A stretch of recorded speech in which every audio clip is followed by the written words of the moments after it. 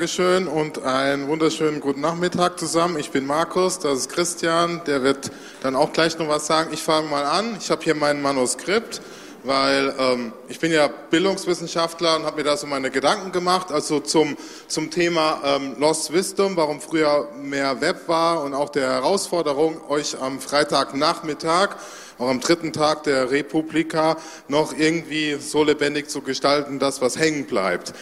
Ich muss jetzt aber auch gleich mit einem ganz dicken Brett anfangen, nämlich mit der Theorie, weil ich bin ja Bildungswissenschaftler. Ich weiß, hier bei der Republika ist Theorie also nicht so häufig vertreten, nichtsdestotrotz versuche ich das mal. Es geht aber nicht um Theorie als Selbstzweck, sondern um damit aufzuzeigen, was so passiert im Bereich E-Learning, digitale Bildung, Bildungstechnologien in den letzten Dekaden, was wir da so erlebt haben.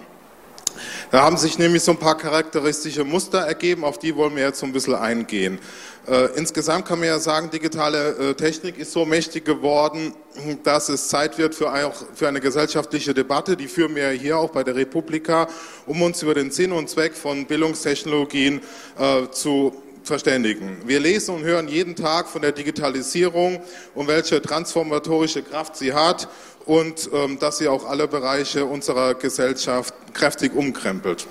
Für mich als kritischen Beobachter führt dieser Hype erstmal zum Nachdenken und dann zum Handeln. Wir denken, dass eine reflektierte Haltung wichtig ist, um bloßen Schein von Marketingfloskeln von tatsächlicher Innovation unterscheiden zu können. Es hilft uns dabei auch so ein bisschen drüber nachzudenken, welche Zuschreibungen an Technik gemacht werden, die dazu führen, dass Techniken wie künstliche Intelligenz zu Killer-Applikationen werden. Mit anderen Worten, wir als Gesellschaft sind es ja, die Geschichten über Dystopie und Revolution erzählen und uns dann genussvoll darüber erfreuen oder auch erschauern. Es sind allerdings die Sprecherpositionen ungleich verteilt. Es sind insbesondere IT-Entwickler, Entwicklerinnen, Ingenieure, Ingenieurinnen, Medienunternehmen, Interessenverbände, die den Takt angeben im Bereich digitale Bildung, während ein Großteil der Gesellschaft passiv lauscht. Bezogen auf den Bereich der Bildungstechnologien wollen wir uns das mal ein bisschen genauer anschauen, weil dieser Bereich, so finden wir, prototypisch ist, wenn es um Bildung geht, daher viel normative Zuschreibung an die Technik gelegt wird. Bildung ist ja ein sehr hoch bewertetes Gut, das für die zukünftige Entwicklung unserer Gesellschaft sehr wichtig ist. Mit Technik, so die Hoffnung, spätestens seit der Erfindung des Buchdrucks, lässt sich Bildung verbessern. Und darum wird auch sehr viel Geld investiert in Technik und die Politik versucht, mit Hochdruck den Einsatz in Schule, Hochschulen und Weiterbildung voranzutreiben. Stichwort Digitalpakt, digitale Agenda. Schaut man allerdings genauer hin, dann sind die Ergebnisse also zum Einsatz und den Effekten von E-Learning oder digitaler Bildung, die sind uneinheitlich. Und warum das so ist, da habe ich so ein bisschen in der Theoriekiste gegriffen und da was gefunden, das nennt man normative Paradoxien. Was das ist, will ich jetzt mal erläutern. Und zwar geht es darum, dass wir eine Idee haben, die von einer breiten gesellschaftlichen Schicht als Fortschritt gedeutet wird. Also sowas wie E-Learning oder Learning Analytics, das ist vielleicht noch nicht so breit der Konsens, aber also es geht um eine Idee, die dann aber auch in ihr Gegenteil umgekehrt werden kann.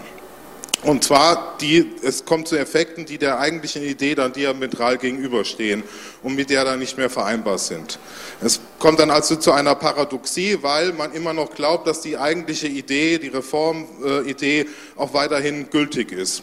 Und deswegen das zu diesem Spannungsverhältnis gegenüber der konkreten Realisierung besteht. Also die normative Kraft der Idee ist somit so groß, dass damit die negativen Effekte, die bei der Umsetzung entstehen, ausgeblendet werden.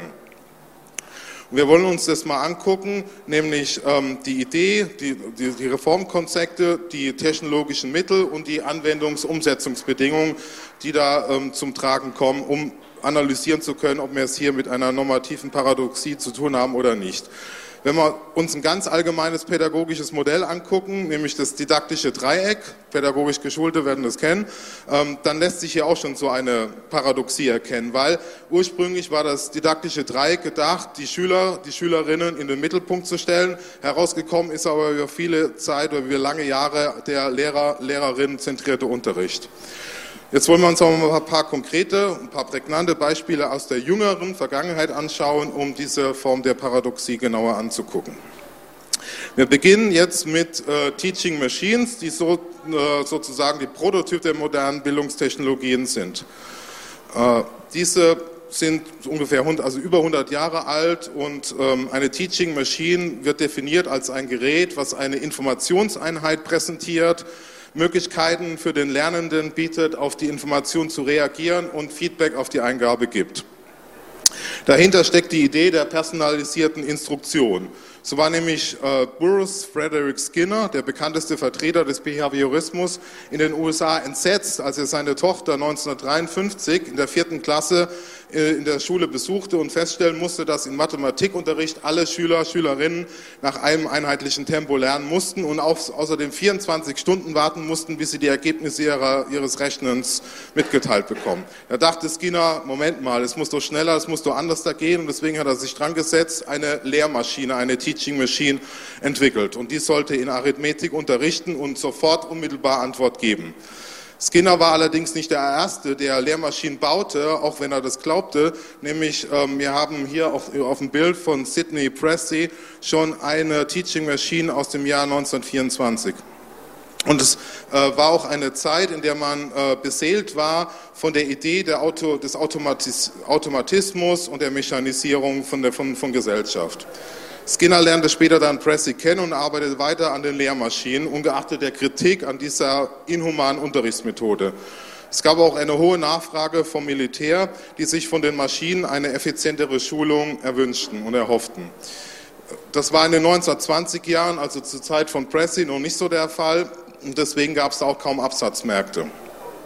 Darum gerieten die frühen Teaching Machines, also aus den 20er Jahren, auch wieder in Vergessenheit, bis sie Skinner in den 50er Jahren wieder entdeckte. Skinner verband die Teaching Machines mit der Idee, damit die Lehrerinnen von den trögen pädagogischen Aufgaben zu befreien und ihnen mehr Zeit für das eigentliche Geschäft zu geben. Dieses Argument finden wir auch heute wieder, wenn wir sprechen von Inverted Classroom, Flipped Classroom. Hier wird die Vermittlung per Video als individuelles Selbststudium ausgelagert, sodass mehr Zeit für gemeinsame Fragen und Diskussionen entsteht. Hier sehen wir also auch Anzeichen, also meiner Meinung, für eine normative Paradoxie, weil eine Reformidee, Teaching Machines, Inverted Classroom, in ihr Gegenteil verkehrt wird, dadurch, dass der pädagogische Prozess, der ja schon immer ein Bund zwischen Lehrenden und Lernenden gedacht war, zerschlagen wird und eben durch Maschinen ersetzt wird.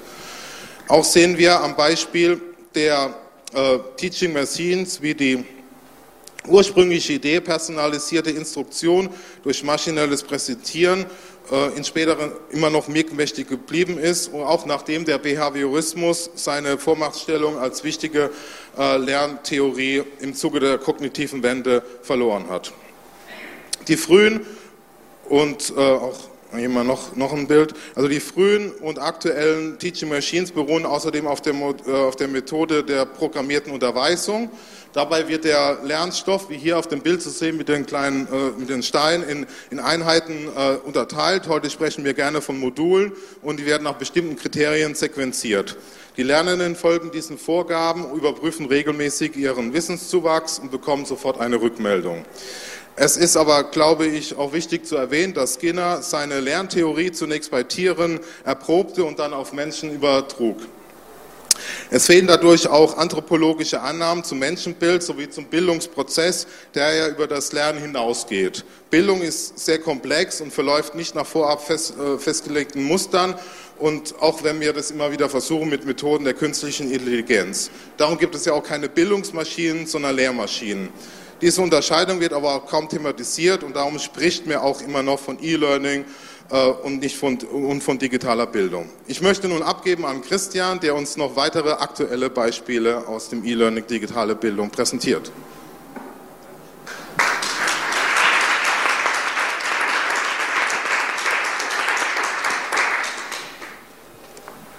Ja, moin auch von mir nochmal. Ich möchte jetzt sozusagen dieses Bild der normativen Paradoxien nehmen und das ein Stück weit übertragen auf das, was wir heute vorfinden. Also das, was wir gerade, was Markus uns vorgestellt hat mit Pressy und den Teaching Machines, übertragen auf das, was wir heute vorfinden. Und ich glaube, der Klassiker für jeden, der sich irgendwie mit Lehre und Lernen und vor allem institutioneller Bildung beschäftigt, ist das Learning Management System. Und das Learning Management System ist eigentlich was jetzt mindestens 20 Jahre inzwischen auf dem Buckel hat und ist ein System, wer es nicht kennt, stellt euch vor, ein Content-Management-System mit einem Haufen Rechte-Management und ID-Management, in dem es wiederum möglich ist, einzelne Noten, Prüfungen und Ähnliches irgendwie abzunehmen oder zu vergeben. Und das kam zu einem Zeitpunkt, wo es eigentlich die Technologien, die in einem Learning-Management-System stecken, schon gab. Also ein Forum, ein Messaging, Profile im weitesten Sinne, Nachrichten, Dateien zum Download oder zur Ansicht bereitzustellen. All das gab es schon. Das Learning Management System hat all das irgendwie gebündelt mit dem Ziel, Lehrenden und Lernenden Lernen online in irgendeiner Art und Weise zu ermöglichen. Und es war immer so ein Stück weit good enough. Es war nie wirklich geil, also keine einzelne Funktion hat wirklich gut funktioniert, aber es hat ausgereicht, um sozusagen Bildungsinstitutionen zufriedenzustellen und zu sagen, hier, nehmt das mal, arbeitet mal damit und das funktioniert dann schon für euch. Das Ziel, also nochmal das Bild der normativen Paradoxie im Hinterkopf, ist, wir möchten möglichst vielen Menschen ermöglichen, online zu lehren und zu lernen. Wenn man sich heute anguckt, was das LMS, also das Learning Management System, aber in vielen Fällen zumindest ist eine Art Container fast schon. Also man hat ein System gebaut, das nicht nur die Möglichkeiten abbildet, wie sie sozusagen noch vor 20 Jahren da waren, also Forum, Messaging, alles, was da irgendwie dazugehört, sondern was man damit letztendlich auch gebaut hat, ist ein System, das ganz im Sinne der Teaching Machine, wie Markus das eben beschrieben hat, ermöglicht, dass Kontrolle ausgeübt wird, also dass Learning Management betrieben wird und eigentlich damit Teaching Management betrieben wird und nicht in dem eigentlichen Sinne Lernen online ermöglicht oder gefördert oder auf Englisch wird man Fostering wahrscheinlich benutzen als Begriff, dass das letztendlich geschieht. Also das ist sozusagen das erste Beispiel, das ich mitbringen möchte, sozusagen aus der heutigen Zeit. Das zweite, und ich glaube auch daran wird man, wenn man zumindest uns beide kennt, wissen, dass wir nicht dran vorbeikommen, ist der Massive Open Online Course oder MOOC.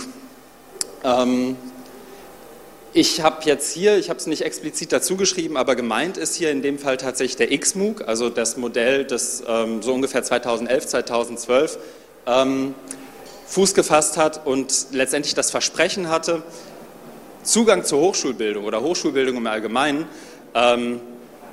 zu demokratisieren, Zugänge zu schaffen, wo vorher keine waren und Kurse letztendlich so zu öffnen, dass sie für eine breite Öffentlichkeit auch zugänglich sind und das weltweit. Dass also Kurse geschaffen werden, die irgendwie zwischen mal 10.000, mal 200.000 Leute letztendlich sich einschreiben lassen und in diesen Kursen dann Hochschulbildung von den Besten der Besten letztendlich an eine breite Masse irgendwie weitergegeben wird. Und das war sozusagen das PR-Versprechen, da steckte aber, glaube ich, auch durchaus ein Stück weit Glaube derjenigen, die das betrieben haben, hinter.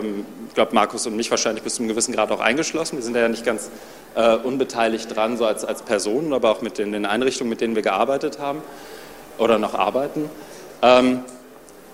Das Spannende dabei ist aber eigentlich, dass auch das sich ein Stück weit umgekehrt hat. Also es ist, glaube ich, keine große Überraschung, zumindest für diejenigen, die sich damit schon seit 20, 25 Jahren beschäftigt haben, dass die relativ, wie soll ich sagen, entdidaktisierte Art und Weise, in der ein MOOC sich präsentiert, sprich, da ist ein Video, da ist ein Multiple-Choice-Quiz, da ist ein Forum, aber sonst ist da nicht viel, keine weitere Anleitung oder Heranführung an irgendwelche Theorien, Konzepte, Inhalte, dass das vor allem für diejenigen gut funktioniert, die schon wissen, wie man lernt, die schon einen Hochschulabschluss haben, die schon in irgendeiner Art und Weise in so einem Bildungssystem irgendwie angekommen sind. Ausnahmen gibt es in rauen Mengen, sowohl für die Kurse als auch für die Lernenden.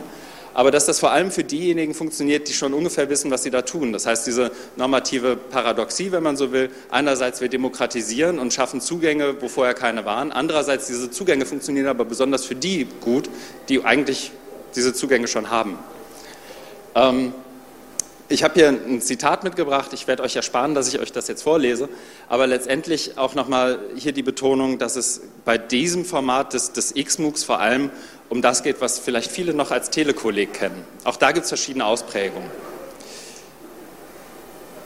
Das dritte Beispiel, und da werde ich mich kurz fassen, weil das, glaube ich, noch so ein bisschen, das haben wir auch in den letzten 3 Tagen gemerkt, immer so ein bisschen fuzzy ist, worüber man eigentlich spricht. Ich habe es jetzt hier mal auf einer Folie zusammengefasst, einmal als Artificial Intelligence, einmal als Personalized Learning und Big Data, und irgendwie hängt das immer so ein bisschen zusammen, zumindest im Bildungskontext. Das Versprechen ist hier letztendlich, dass durch personalisiertes Lernen, eigentlich personalisierte Zuweisung von Content in irgendeiner Art und Weise oder personalisierte Instruktion, es möglich wird, dass ich individuell auf einzelne Bedarfe und Bedürfnisse von Lernenden Rücksicht nehmen kann.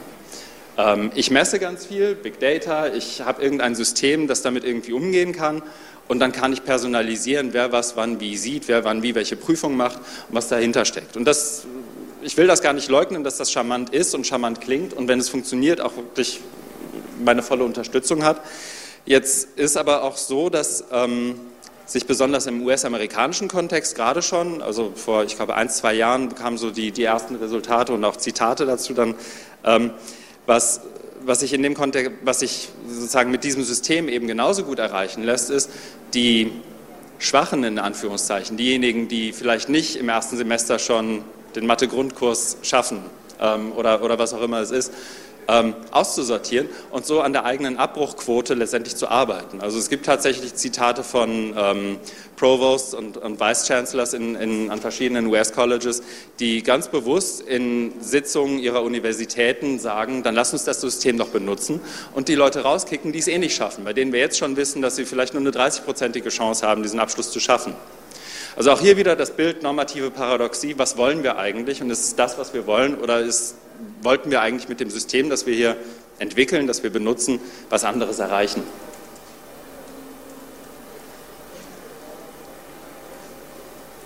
Wenn man jetzt so kurz innehält, ich habe wirklich einen Appell fast schon, wann immer euch jemand erzählt, ich werde lernen mit Technologie in irgendeiner Weise neu erfinden, dann fragt gerne kritisch nach, zumindest mal. Ihr müsst nicht gleich das Paddel rausholen, aber fragt mal kritisch nach. Was ich damit sagen will, ist nicht, wir brauchen keine Technologie, um Lernen und Lehren zu fördern. Auf jeden Fall brauchen wir das und wir sollten uns auch einen ziemlich großen Haufen Gedanken machen, was wir da wollen. Wenn aber jemand kommt und etwas so Persönliches wie Lernen revolutionieren möchte, einfach nur indem man ein Tool auf Leute schmeißt, ist da meistens wenig dran. Das wäre sozusagen meine erste Lehre, so ganz losgelöst von irgendwelchen normativen Paradoxien. Das Zweite, was hängen bleibt, ist aus meiner Sicht, und das wäre zu diskutieren auch aus meiner Sicht, dass wir, und da ist sozusagen der Bogen auch zur Keynote, wenn man sich, was Dana Boyd gesagt hat, nochmal in den Hinterkopf ruft. Da ging es viel um Digital Literacy, um Data Literacy. Wer weiß wann, wie, was, wer nimmt wann, welche, wie gefärbte Pille und was passiert dann mit mir? Und wie frage ich kritisch nach? Und das ist ja eigentlich das, ich würde da jetzt mal vielleicht für uns alle sprechen, bin ich gespannt, was passiert, dass wir grundsätzlich als Ziel unterstützen würden, wenn es darum geht, dass Bildung und Bildungssysteme eigentlich Menschen dabei unterstützen soll, Fähigkeiten zu bilden, sich souverän und mündig im Netz zu bewegen. Das ein oder andere Kopfnicken. Ja, sehr gut. Das Spannende dabei ist eigentlich, dass das, was wir fördern, was wir gerade mit Geld bewerfen, eigentlich was anderes ist. Also ruft euch nochmal das Learning Management System in den Hinterkopf, überlegt nochmal, was ein MOOC, so wie ich ihn gerade vorgestellt habe, macht und überlegt euch nochmal, was Personalized ist. Und überlegt dann mal, ob so eine Art von mündigem, souveränen Umgang im Netz tatsächlich von genau dem gefördert wird. Und ich weiß nicht, das ist vielleicht so ein Generationending, aber ich habe bei Einzelnen gemerkt, dass sie diesen Spot noch kennen, dass da letztendlich ein großes Missverständnis entsteht zwischen dem, was wir eigentlich fördern, was wir fordern und dass es aber auch verständlicherweise irgendwie einfach ist, jetzt irgendwie mal was zu digitalisieren und dann zu hoffen, dass dabei am Ende irgendeine Art von Literacy bei rauskommt. Das finde ich ehrlich gesagt erschreckend und ich finde noch dazu, sind wir da eigentlich in einer sehr, sehr spannenden Zeit. Also wenn man sich anschaut, was im Koalitionsvertrag steht und was auch an sonstigen Projekten und Ideen und Technologien gerade gefördert wird, dann ist das eigentlich ein spannender Moment, um auch da weiter drüber nachzudenken, aus meiner Sicht. Das Letzte, womit ich euch noch triezen möchte, ist, Die meisten der Beispiele, die ich euch gerade vorgestellt habe, haben eigentlich mit Digitalisierung, so wie ich sie verstehen würde, nicht viel zu tun. Eigentlich virtualisieren wir einen ganzen Haufen, aber wir digitalisieren relativ wenig. Und so um das nur kurz anzureißen, ein Learning Management System oder ein MOOC virtualisiert letztendlich irgendeine Art von Konzept, das wir in der analogen Welt kennen. Es verstetigt letztendlich das, was in Schule, Hochschule oder in sonstiger Bildungseinrichtung irgendwie passiert. Und die Investitionen, die wir jetzt tätigen, formalisieren und manifestieren genau das für die nächsten 10, 15 Jahre. Digitalisierung würde ja eigentlich bedeuten, dass wir auch darüber nachdenken, wie ändern sich denn Kräfte- und Machtverhältnisse? Wie ändert sich Arbeit, wie ändert sich Meinungsbildung, wie ändert sich Kollaboration und Kommunikation auf einer gesellschaftlichen Ebene und wie muss ein Bildungssystem darauf in irgendeiner Art und Weise eine Antwort finden? Das wäre aus meiner Sicht tatsächlich erstrebenswert, darüber nachzudenken. Ich sehe davon aber relativ wenig in dem, was so gerade im deutschsprachigen Kontext gerade passiert. Das heißt, auch das vielleicht nochmal so als Dichotomie mitgegeben. Vieles von dem, was wir gerade im Bildungskontext vorfinden, ist eher Virtualisierung nach meinem Verständnis als eine tatsächliche Digitalisierung von Bildung und Bildungssystemen. Und damit sind wir zwei, glaube ich, auch am Ende schon. Wenn wir noch Zeit für Fragen haben, sehr gerne.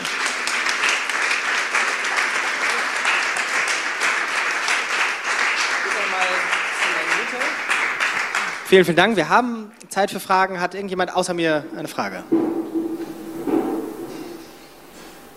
Ich mache die erste, dann seid ihr die zweite. Kannst du mal 3 Folien zurückgehen? Eine Frage, die übrigens auf allen Talks bei der Republika total gut funktioniert. Nee, noch eine? Ja. Nein? Ja. Bei jedem zweiten Talk auf der Republika zumindest funktioniert die Frage, wer ist denn dieses Wir, von dem wir die ganze Zeit reden? Weil das ja tatsächlich die Frage ist, redest du nicht eigentlich von was anderem, wenn du sagst, wir fordern doch hier alle, keine Ahnung, den mündigen Menschen? Und sind die Förderprogramme nicht diejenigen, die eher fordern, keine Ahnung, wie kriegen wir 3-mal so viele Studierende mit den gleichen Mitteln geregelt? Wie kriegen wir Nachwuchskräfte im STEM-Bereich und so weiter? Na, ich habe ja versucht, mir sozusagen das Kopfnicken vorher abzuholen. Das ist das, was wir wollen. Also ich habe jetzt einfach mal von uns als wir gesprochen, aber das ist eine total berechtigte Frage. Also, wir fördern ja nichts. Ja, doch, schon. Ne? Also ich glaube, ein Großteil hier zahlt seine Steuern. Oder ihre. Aber dann wird es zum anderen Wir. Der Steuertransfer zum anderen Auf jeden Fall. Also das ist spannend. Ich glaube, wo war es denn? Doch bei dem Panel vorhin von den EduLabs. Hat Sandra Schön den Punkt gemacht, es ist letztendlich ein gesellschaftlicher Aushandlungsprozess, was wir hier wollen. Und sich da nicht zu beteiligen, heißt, denjenigen mehr Stimme zu geben, die sich aktiv beteiligen und eine Agenda haben. Und damit würde ich sozusagen jeden nur motivieren, sich zu dem Wir zu zählen und da tatsächlich was... Redefining the Wir. Genau. Ja. Nächstes Republika-Motto. Magst du eine Frage hier ins Mikrofon stellen? Weil sie sonst im Video nicht zu hören ist, aber wenn ich zu dir komme, ist es der gefährlichste Platz für das Mikrofon. Elektroschock. Hallo, ich bin Mira. Ich bin auch Lehrerin und wir beschäftigen uns auch mit einem Lernmanagementsystem und wir stehen auch immer an dieser Schwelle, welche Macht geben wir dem jetzt, mit was füttern wir das und gerade wenn es um personenbezogene Daten geht und also wo liegt das Einsatzspektrum und wie viel Wissen geben wir da rein. Und trotzdem denke ich, dass ein Teil von Schule quasi über solche Systeme laufen sollte, aber halt nur zum gewissen Teil, ne? Und zwar auch weniger als die Hälfte definitiv. Und das zeigen ja auch viele Schulen in Silicon Valley, die ja auch viel zurückgerudert haben, wie ich jetzt letztens gehört habe, und solche Systeme, glaube ich, so zum Viertel oder so nur einsetzen. Ich würde mal gerne wissen, wie so eure Vision wäre, welche Rolle solche LMS oder wie auch immer oder eigentlich personalisiertes Lernen quasi einnehmen sollte in der Schule. Das ist eine einfache Frage, willst du? Also mein Vorschlag wäre LMS abschaffen. Naja, also ich habe ja, das war so provokant, aber ich habe ja versucht, in meinem Teil das historisch so ein bisschen aufzuzeigen, was dahinter steckt, hinter die Idee. Nämlich das Lernen durch eine Verwaltung des Lehrens zu fördern. Und da, also wenn man das, so hoffe ich, ist so rüberkommen, wenn man das sich mal klar macht, dass es eher um die Verwaltung geht des Lehrens. Ne? Und bei Pädagogik, so verstehe ich es ja, geht es ja auch mal um Freiheit, um auch das wieder zurückerobern des pädagogischen Raumes, ne? Und diese Macht der Maschinen oder dieses Managing-Systems dann ein Stück weit zurückdrehen und mehr Raum für tatsächliche Pädagogik, weil wenn man sich auch mal so die Didaktik anguckt dahinter, das ist ja immer noch auf dem Stand von 50er Jahren. Also da gibt's ja weitaus innovativere, modernere Modelle, aber die spielen da keine Rolle, weil dieses System ja so mächtig ist, dass das ganze Denken dann framet und rahmt. Und da wäre halt mein Appell, das auch so ein bisschen zurückzudrehen und zu befreien und auch Raum zu lassen. Ne? Also natürlich ist es sehr, sehr bequem, weil das alles ermöglicht, eine Diskussionsforum, Dateiablage, Wikis, ne? Das war ja Blogs, war ja alles mal drin und das erschlägt aber eigentlich und nimmt einen dann, weil man sagt, ja, dann brauche ich ja hier noch ein Wiki, dann brauche ich da noch ein Forum, dann das und das Spannende, das was bei Lehr-Lernprozessen ja auch bei Bildung ja passiert ist, dass wir es nicht vorhersehen können und diese Freiheit brauchen wir dann wieder. Und natürlich, das hat ja Christian auch so gesagt, oder dazu zähle ich mir nicht, wir sind ja keine Maschinenstürmer oder keine Technikgegner, sondern wir wollen aber Technik dann immer nur einsetzen, wenn klar ist, zu welchem Sinn, ne? Also Digitalisierung für welchen Zweck, ne? Und dass man eben Bildungsprozesse unterstützt. Ne? Aber dann, also ich will jetzt auch nicht das Fass aufmachen, erst die Technik, dann die Didaktik, das finde ich auch nicht so gut, aber dass man sich mal Gedanken macht, wie müsste gute oder zeitgemäß, und das haben wir heute auch gehört, zeitgemäße Bildung aussehen, wie können wir die dann technisch oder digital unterstützen, vielleicht von der Seite. Aber jetzt darfst du vielleicht auch nochmal. Kurze Ergänzung. Nach meiner Erfahrung, in dem Moment, wo irgendeine Art von Bildungseinrichtung ein LMS tatsächlich hat, kriegt das so ein monolithisches Ding. Und die Frage, die man eigentlich stellen würde, was willst du denn jetzt machen und wie machst du das im Netz, wird umgedreht zu, ach, du willst das machen, kannst du das nicht auch im LMS machen? Das wäre doch für uns alle viel einfacher. Und wenn wir von dieser Umkehr eigentlich wegkommen, wäre ich schon sehr, sehr zufrieden. Wir haben, glaube ich, ich musste zu früh los, weil Jim Groom gesprochen hat und letztendlich, um hier sozusagen mich zu melden und zu sagen, ja, wir sind wirklich da und machen diesen Talk wirklich. Der hat zum Beispiel von Domain of One's Own gesprochen. Es gibt einen Haufen Projekte wie Hypothesis, die letztendlich in dem Netz da draußen arbeiten und damit, glaube ich, auch eher an dem arbeiten, was mich tatsächlich interessiert als... Ich mag nicht von Produkten sprechen. Zeit für eine Frage hätten wir noch. Ist sie kurz genug zum Rufen? Also ich würde auf jeden Fall rufen, ich habe eine laute Stimme. Also ihr habt jetzt viel davon geredet, was nicht funktioniert. Wo seht ihr dann Potenzial? Wenn keine neuen Managementsysteme sind, wenn es keine genug sind, wenn es kein was auch immer ist, was ist das Potenzial? Ja, kurz für den Stream Frage wiederholt. Die Frage ist, jetzt haben wir über viel, was nicht geht, gesprochen. Was geht?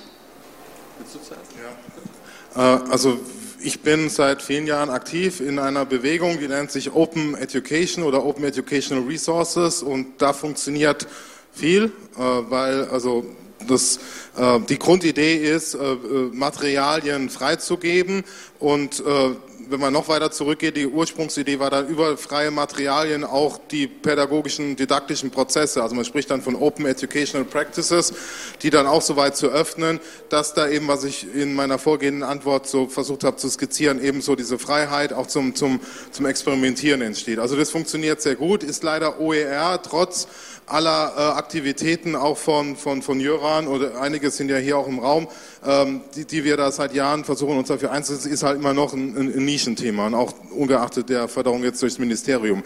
Und weil, also mein Eindruck ist auch, das ganze Thema OER geht leider, oder Openness geht bei dem ganzen Digitalisierungswahn auch komplett unter. Ne? Und da funktioniert viel, weil da einfach so auch für mich eine Idee dahinter ist, die vereinbar ist auch mit dem Bildungsbegriff, was wir jetzt hier bei den Personalisierungssystemen gar nicht sehen, weil das hat mit Bildung nichts zu tun, das ist eher Konditionierung. Vielleicht noch. Ich würde das letztendlich alles also ich sehe das auch so. Und ich sehe dazu noch, also ich habe gerade Domain of One's Own genannt. Ich sehe es tatsächlich so, dass im Englischen gibt es den Begriff many small pieces loosely joined. Jim Groom hat, glaube ich, als ich den Raum verließ, fing er gerade mit APIs an. Also tatsächlich auch einmal über das Warum nachdenken, warum benutze ich etwas, und es gibt einen Haufen Tool da draußen, die man benutzen kann. Und dann eben auch über die verschiedenen Komponenten, sei es Content, sei es Pädagogik, aber eben auch irgendeine Art von Identitätsbildung, digitaler Identitätsbildung nachzudenken. Da gibt es einen Haufen Tools. Das Blöde daran ist, ich kann da nicht so monolithisch drauf zeigen wie auf so ein LMS, sondern das ist wahnsinnig kontextuell.